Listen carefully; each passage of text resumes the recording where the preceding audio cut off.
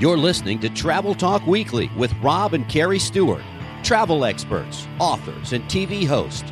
Join them every Tuesday as they take you to amazing destinations all over the globe.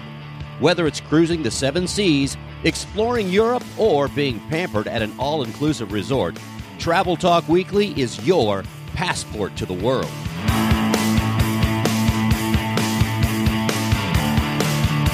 Hello, and welcome to Travel Talk Weekly. This is show number 16. Original air date, January 28th, 2020.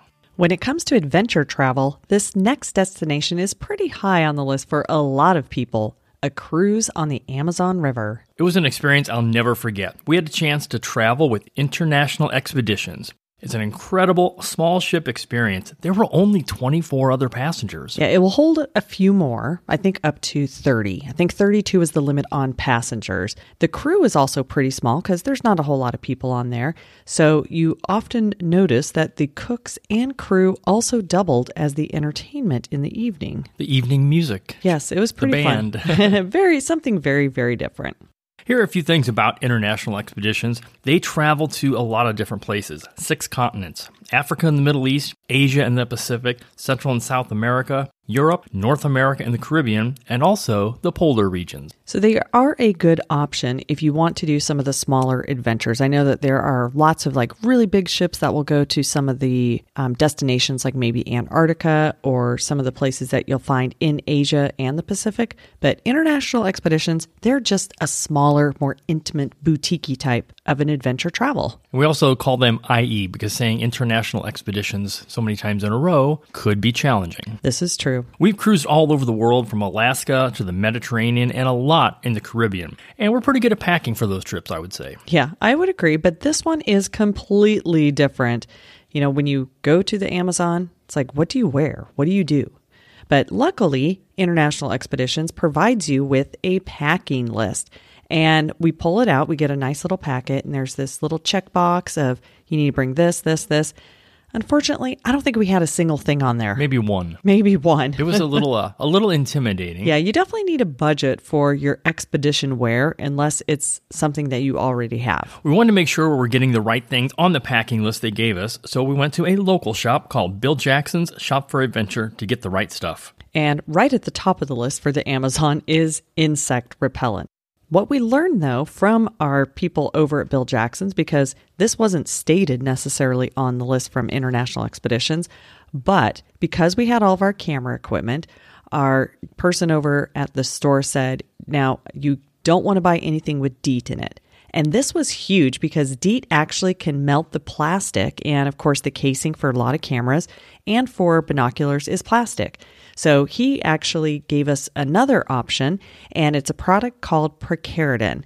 And it didn't harm our gear at all, and it did repel the insects, of course. But that was something that was not in the packet, so it helped that we went to an actual adventure store before to ask lots of questions. And as far as clothes for the Amazon, we learned that you want light and breathable clothing to protect you from the sun and bugs, and also comfortable shoes and socks and a hat. I mean, there's a whole list of things. Yeah, so there are some clothes that are out there that actually are insect repellent type clothes. You can also purchase some fluids and stuff that you spray on them and make them insect repellent. And the same thing goes for, there's lots of shirts and stuff that have sunscreen capabilities as well. So once you get into adventure travel, you can see how these things really add up quick. Ever since that trip, our go-to clothing brand for hot Florida summers has been Ex Officio. Yeah, we love their clothing. They also specialize in travel. All their clothing is very customized specifically for the traveler. And in this case, we were the adventure travelers. We were adventurers. I will say, for one example, I had a long sleeve shirt on that it was soaking wet because we had been walking through the jungle. Yes. And we took a boat from one place to the next, one of those little skiffs. And I took my shirt off, and within a couple minutes of just, letting the wind hit it, and the clothing was perfectly dry again. It was pretty crazy. Now, not to say that the Amazon is just going to be miserably hot. We're not trying to paint that picture. No, just have the right gear. Just have to have the right gear because you are outside, usually in the mornings and again in the evenings. But it reminded me of Florida weather. So for us, I wasn't like, oh, this is totally different. It was just what we were doing during the day in the hikes and stuff in the jungle or just riding on the skiffs. You definitely want to be protected from the sun and from insects. So we don't recommend cotton clothing because that will get hot and sticky and soaking that would be wet. Awful. So after we did our nice shopping spree, which again, you definitely want to plan for budgeting. We'll put the links to the video in the show notes. Yeah. Oh, one thing though that we didn't talk about was our footwear. Yes. And that was really important because when you do go hiking, we went when the water was in the low season. So we did a lot of hiking on the land. So you had to have good hiking shoes. And our friends over at Bill Jackson's recommended Salomon. I remember the brand because they're one of the companies that make ski boots.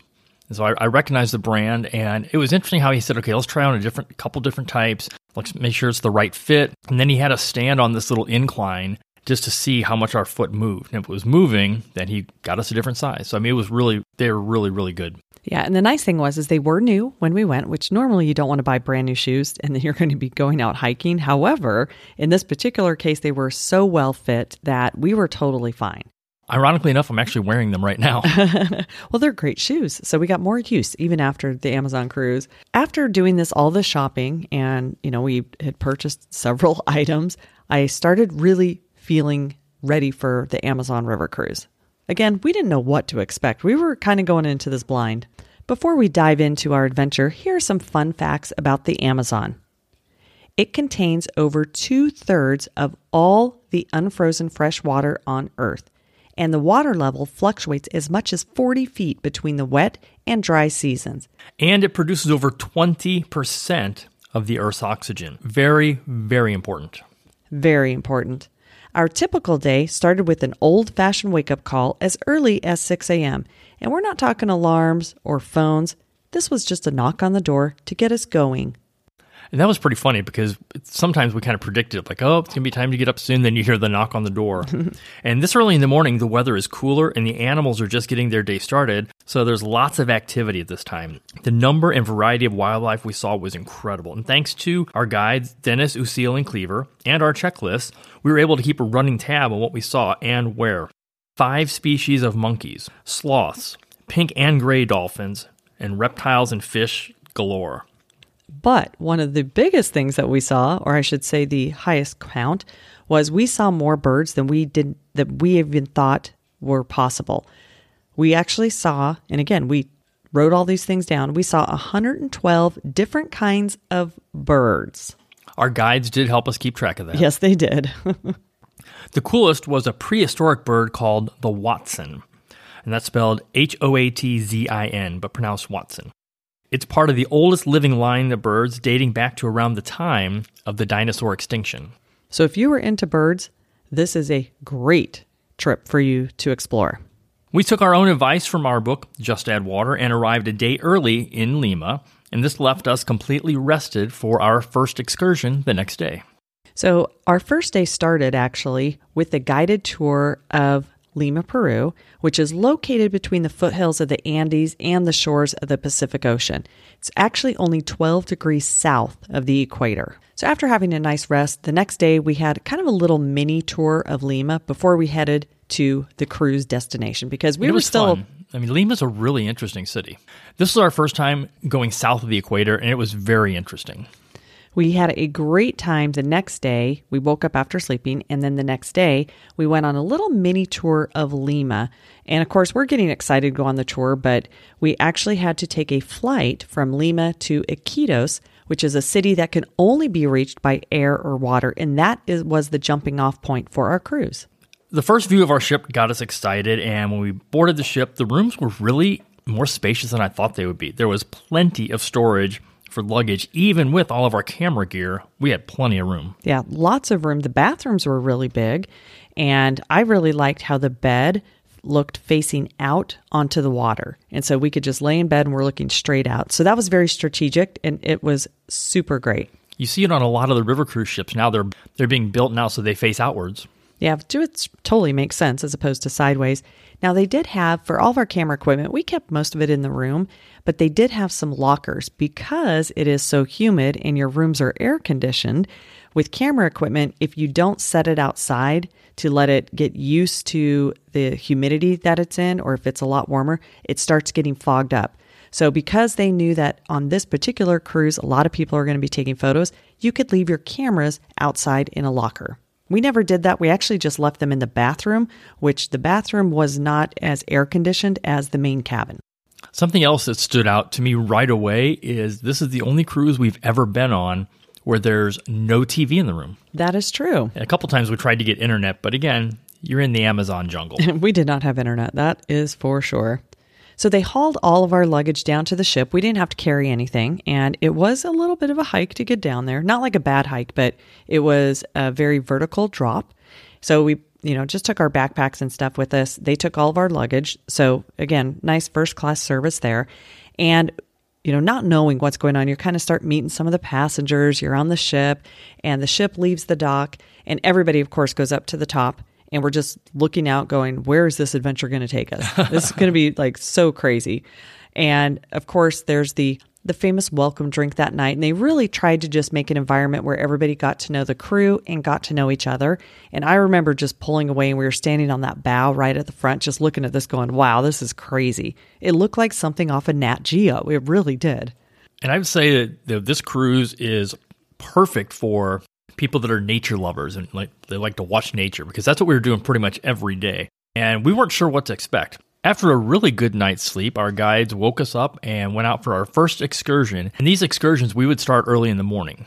And there's a reason for that. But our guides were fantastic, and they would point out all the different wildlife and birds. And luckily, we had binoculars. So the way these excursions worked is they would have 2 skiffs. And so half the people would go on one, and they just pull up alongside our ship, or our boat, really. And then there was another skiff, and the other guests, they would get on that one.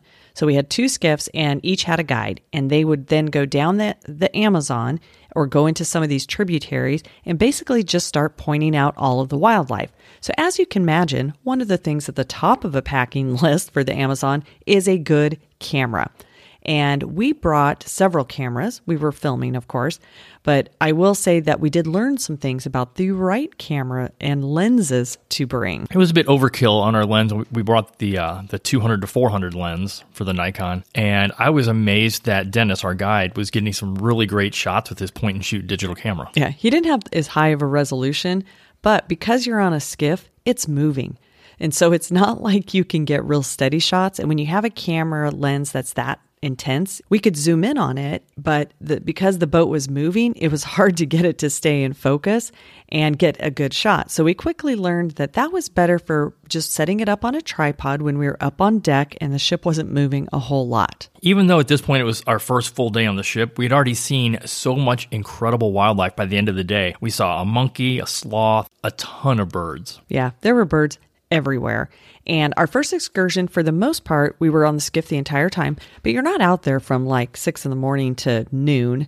You're out usually for just a few hours, sometimes 2 hours, sometimes maybe a little bit more. And then we'd come back and they would have lunch ready for us. And then after lunch, they said, it's time for everybody to take a siesta. And they actually had that in the schedule, nap time. And that's exactly what happened. So everybody would go back to their cabins. Some people would go up on the deck and just read or hang out.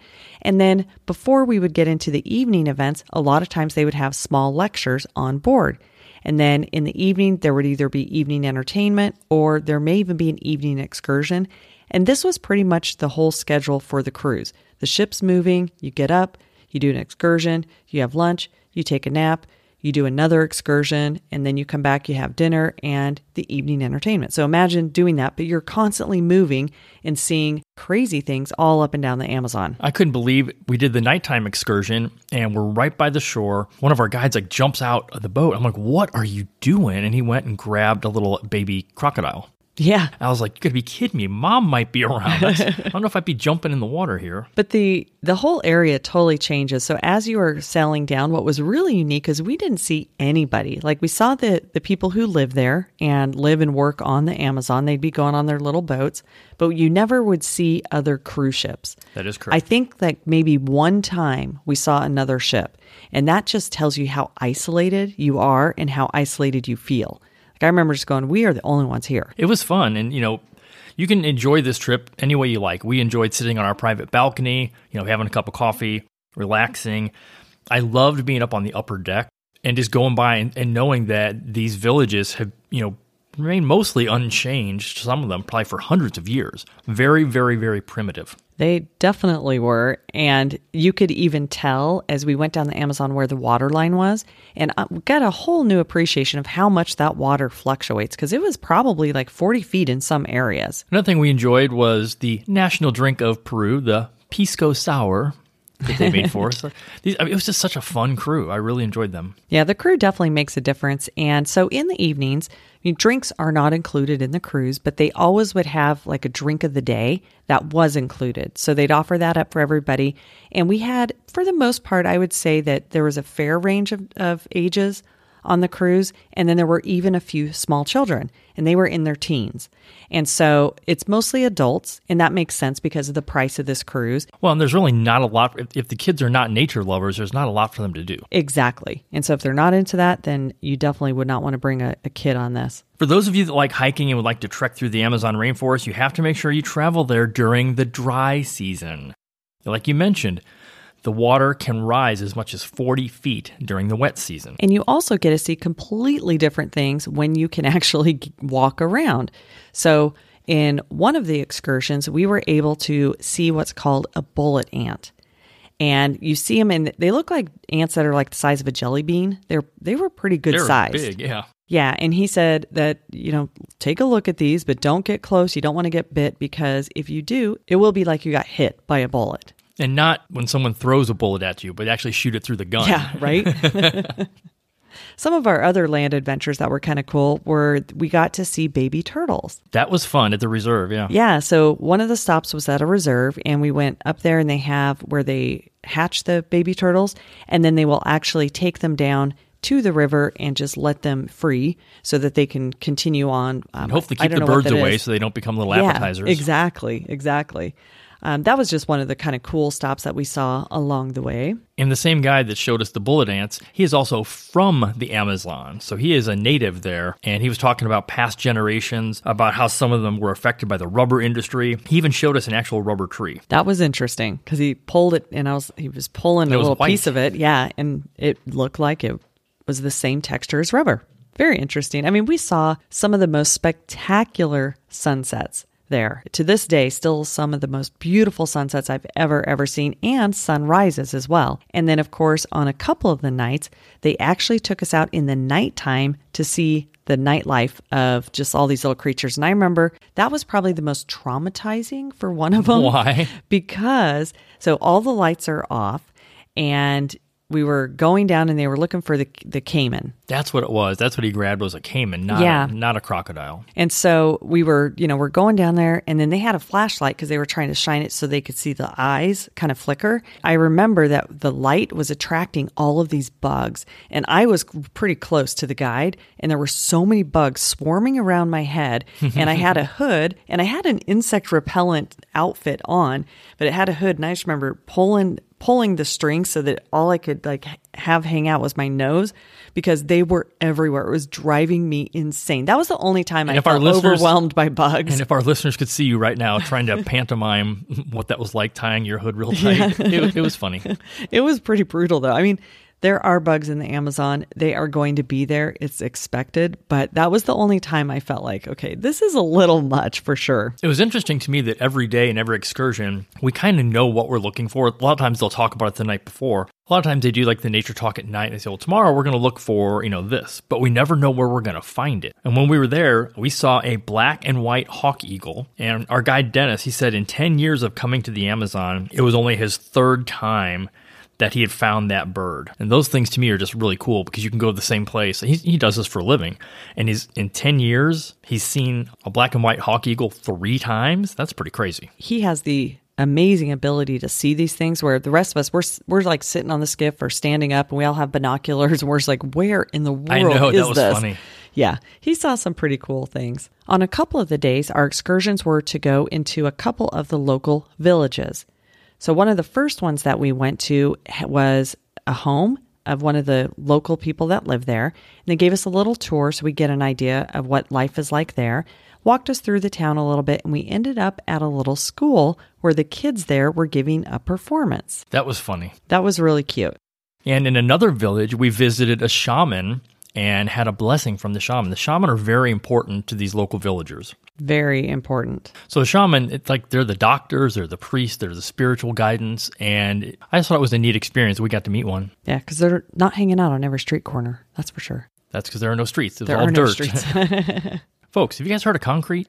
The Amazon River cruise wasn't just about seeing the rainforest and all the wildlife. It was also about immersing ourselves. Our guides are experts regarding the local culture. It was very humbling to not only learn how people live along the river, but to actually get invited into their homes where we could hear their stories firsthand. It was impressive to see how they lived in houses that are basically raised on platform stilts with a thatched roof, no electricity, and they would cook on hot coals and surviving really on just what they can grow and trade for. And it really, truly makes you appreciate the comforts of everything we take for granted every day. That was probably my biggest takeaway, is there's so many things we take for granted that would mystify them. It was very common to see villagers of all ages going about their business and traveling along the river, including boys as young as 10 or 12 that were justifiably proud of their hand-carved canoes as they paddled by on their way to their favorite fishing spot. And we saw several of that. We did learn from one of the villagers that when the young boys are growing up and they make their own canoe, that's how the girls decide if that is going to be a good husband. Because if they have a really good canoe, then they really care for their work. And then also if they have a really good knife, the tool that they use to create it, if they keep that sharp, then that's something that shows how they are going to be a good husband because they care for things. Yes, good husband material. Yes. And that's how they determine it. That was kind of fun. One of the most memorable visits was to a local school. It was amazing to see how excited the kids were about just simple gifts, crayons and school supplies that we don't really think much about because we can go to the local store, Target or Office Depot whenever we need something. And that was part of one of the service projects that we did is we brought down some school supplies specifically for this school. And the fun thing, though, for me was because there are very few, if any, mirrors around, the kids aren't used to seeing themselves. It's not like here in the States where people are probably overly used to seeing themselves with selfies and all that kind of stuff. So they were amazed when we could take a picture or a video of them, and then I'd flip the camera around and I would show them pictures of themselves, and they were just blown away. It was like a fun game that we played for like 10 minutes. That was fun, and they were amazed by your Apple Watch. Yes. So I was playing music off my Apple Watch just to show them how that worked. And yeah, the technology is very different than what they are used to. But I think they live a very simple life, and everything is on the barter system. I think somebody said at one point they live on like $100 a year, but everything is just bartered and traded and all that good stuff. The most important ingredient in the local diet is salt. With no electricity or refrigeration, it's the only way they can preserve food and keep it from going bad. This is very obvious when we visited the market later in our trip. One of the highlights of going to the Amazon and being on the Amazon River is something that you always hear about, and that is all the piranhas that are in the tributaries and in the Amazon River. So we were definitely looking forward to experiencing this in a good way in real life. And one of the days we went, we took a short hike. And then after the hike, they strategically put the skiffs in the shade. So we were still in the water, anchored, but in the shade. And it was time to do some piranha fishing. With some very, very fancy fishing tackle. Yeah, very fancy fishing tackle. So while we were on our hike, one of the other guides was down collecting some large twigs. I call them twigs because they were like maybe 3 feet long. Or we can call them sticks. Okay, sticks. But they were just, a big stick that's 3 or 4 feet long. And then they tied some string to it. They did have a hook on the end. And yeah, those were our fishing poles. Straight from the Amazon forest. They're tearing off little pieces of chicken and you would just dip the pole down in the water, or dip the hook down in the water, and you could feel the piranha. Like sometimes you didn't know if they'd actually taken the bait or not, and then you pull one up, and there it was. Yeah, you could feel them nibbling on it, and there were some people who were better fishermen than others. I was not one of them. I think you were the only one on the whole trip to not catch one. No, there was one other girl that didn't catch one. But I fed them because they definitely ate my bait. Well, no, the piranha loved you because you kept giving them food. I know, right? So after everybody on the two skiffs catches a bunch of piranha. We had a nice little lunch there. And then they take all the fish that we caught. And this was actually being taken back to the ship because guess what? Piranha was for dinner. It was tasty. I was a little more intimidated. Like I tried a bite or two. You picked up the fish and bit right into it. Well, okay, here's why it was intimidating though. You have to paint the picture. So when they cook the fish, and I remember even halfway down on the way back, they stopped these two young boys and they traded some of our leftover lunches that hadn't been eaten for some of the fish that they had caught. Not piranha, a different kind. Right. They wanted to make sure, I guess, that we had enough of the fresh fish for dinner. And then when we go down to dinner later, they had all that fresh fish and they had the piranha. But you know what? They don't like chop the heads off or anything. They were like cooked as is and served with teeth, eyes, everything. And so they looked a little scary. And they aren't even that big to begin with, but they were still intimidating. Yeah, they were about the size of a cell phone. So we actually that night were sitting down with the main guide and another one of the guys. And it was Usil and Cleaver. Yeah, and so Usil, he grew up in the Amazon, like legit. And he had a huge stack of all these fish, and he's just eating them like crackers. And so I was asking him, I'm like, well, how am I supposed to eat this piranha? It's not something you knife and fork, apparently. No. Yeah. Unless you're me. So yeah, I bit into it just as they described, and it was good. It was good, but yeah, those little teeth, one of the things we learned is that when the locals catch piranha, they actually use those teeth for scissors. That's how sharp they are. So when you're on excursions, obviously there's lots of stuff to do. When you're back on the ship, there's not so much to do, but they do try to keep you entertained. So every day they would have some sort of a lecture, and that was just to learn about where we've been, where we're going, what we're going to see. It was actually very, very useful. And at first I was like, oh, these are going to be so boring. But by the end of the cruise, it's like, okay, what's new and different that we're going to see? And on one day, they did their own version of Top Chef. They brought up a couple of the cruisers, and they let them through like a little miniature Top Chef competition. Yeah, that was kind of fun. And yeah, I was using like local ingredients, trying to like replicate a local dish. And then of course, they always had a great happy hour, and they would have drinks before dinner, and then you'd go to dinner, and then after dinner, we would all go right back to the same place because they would have some evening entertainment. And that was with their own house band, the Chunky Monkeys. These guys are awesome, and they also pulled double duty as members of the crew. Yeah, it was kind of funny. It's like after dinner, you see all these same people that have been serving you or were some of the guides, and they'd put on like a little matching vests, and they'd have their instruments. They actually were pretty good, and we got one of their CDs because they were a good little band. It was kind of fun. The person that keeps us all safe on board is, of course, the captain. But unlike a lot of the big ships out there, this boat does not have a chart plotter and autopilot. And he is steering manually all the time because the Amazon is so dynamic, you never know how deep the water is going to be. So you can't just sit on autopilot, kick back, and enjoy a cup of coffee. You have to constantly monitor the depth. So when I got the chance to steer the ship myself, I was pretty excited until I realized there's no power steering either. The captain's arms were huge because autopilot just doesn't exist here, and it's harder to steer than it looks. I know at first because he let you go in there to try to steer it, and at first I thought you were kind of joking around, like trying to make it, and you're just like, no, I wasn't really hamming hard. it up for the camera.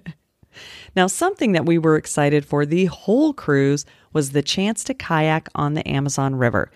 And what added to the excitement was knowing all the different kinds of fish and reptile that we had been learning about all week could be just a few feet from us as we paddled down the waterways. So all those piranhas, they were there.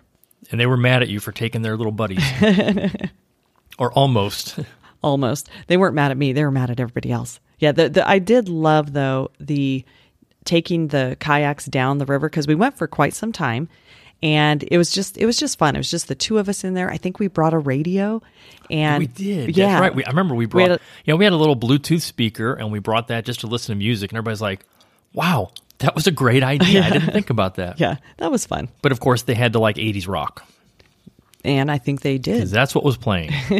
On the last day before returning to Iquitos, we ventured ashore in the town of Nauta, which is by far the largest town in the area and its commercial hub. People come mostly by boat from all over the region to buy and sell their goods and to get fuel for anything that needs it. This was like the first sign of like a city life after spending what it was 6 days on the river. And because, as we mentioned, there's no way to keep food fresh other than salt, the locals shop at the market just about every day. Not like the 1 to 2 times per week that we do here in the States, or we never go because we're using Amazon Prime.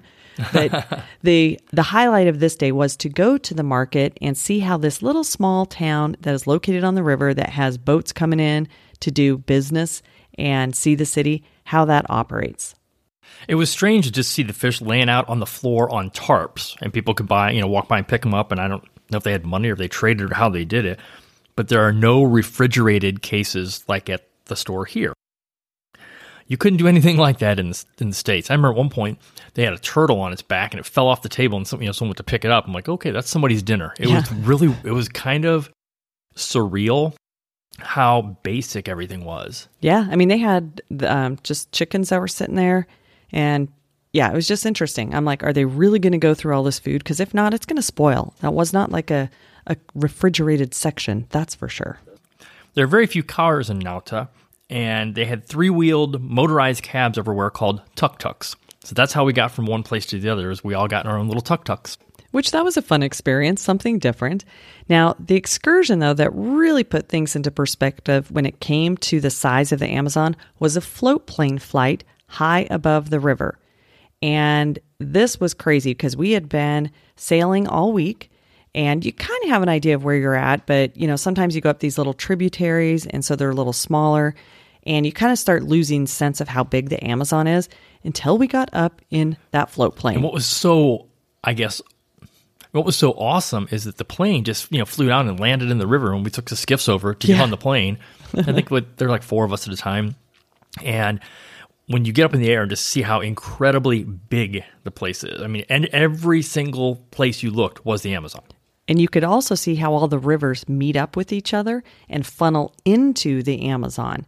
And so that was one thing that I really learned was, wow, the Amazon is kind of like this main artery, and there were so many little feeder rivers off. And again, we're in Peru. We're not on the side that's Brazil, which a lot of people will see that on TV and stuff.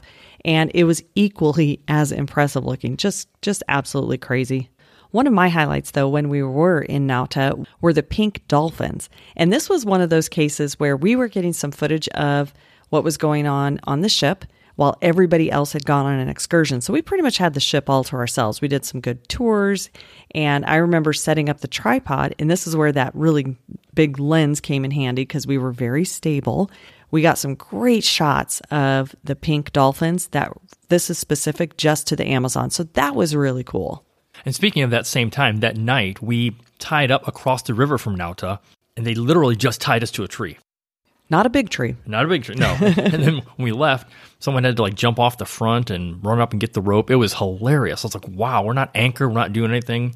We're just tied to a tree. Yeah. Overnight. How did we not sail away on that one? You can't travel along the Amazon River and not have it change you. We have complete admiration of how the people along the river not only survive, but thrive. They're completely off the grid, self-sufficient, and happy. All in all, a fantastic trip that we highly recommend. Unfortunately, we were limited on time and had to end our trip, but many of our fellow travelers headed to Machu Picchu, which is an add-on extension for 4 more nights. So I guess we'll have to go back just to see that. Absolutely. If you would like to book this Amazon adventure or any other small group expedition, please reach out. We'd love to help you explore a new destination.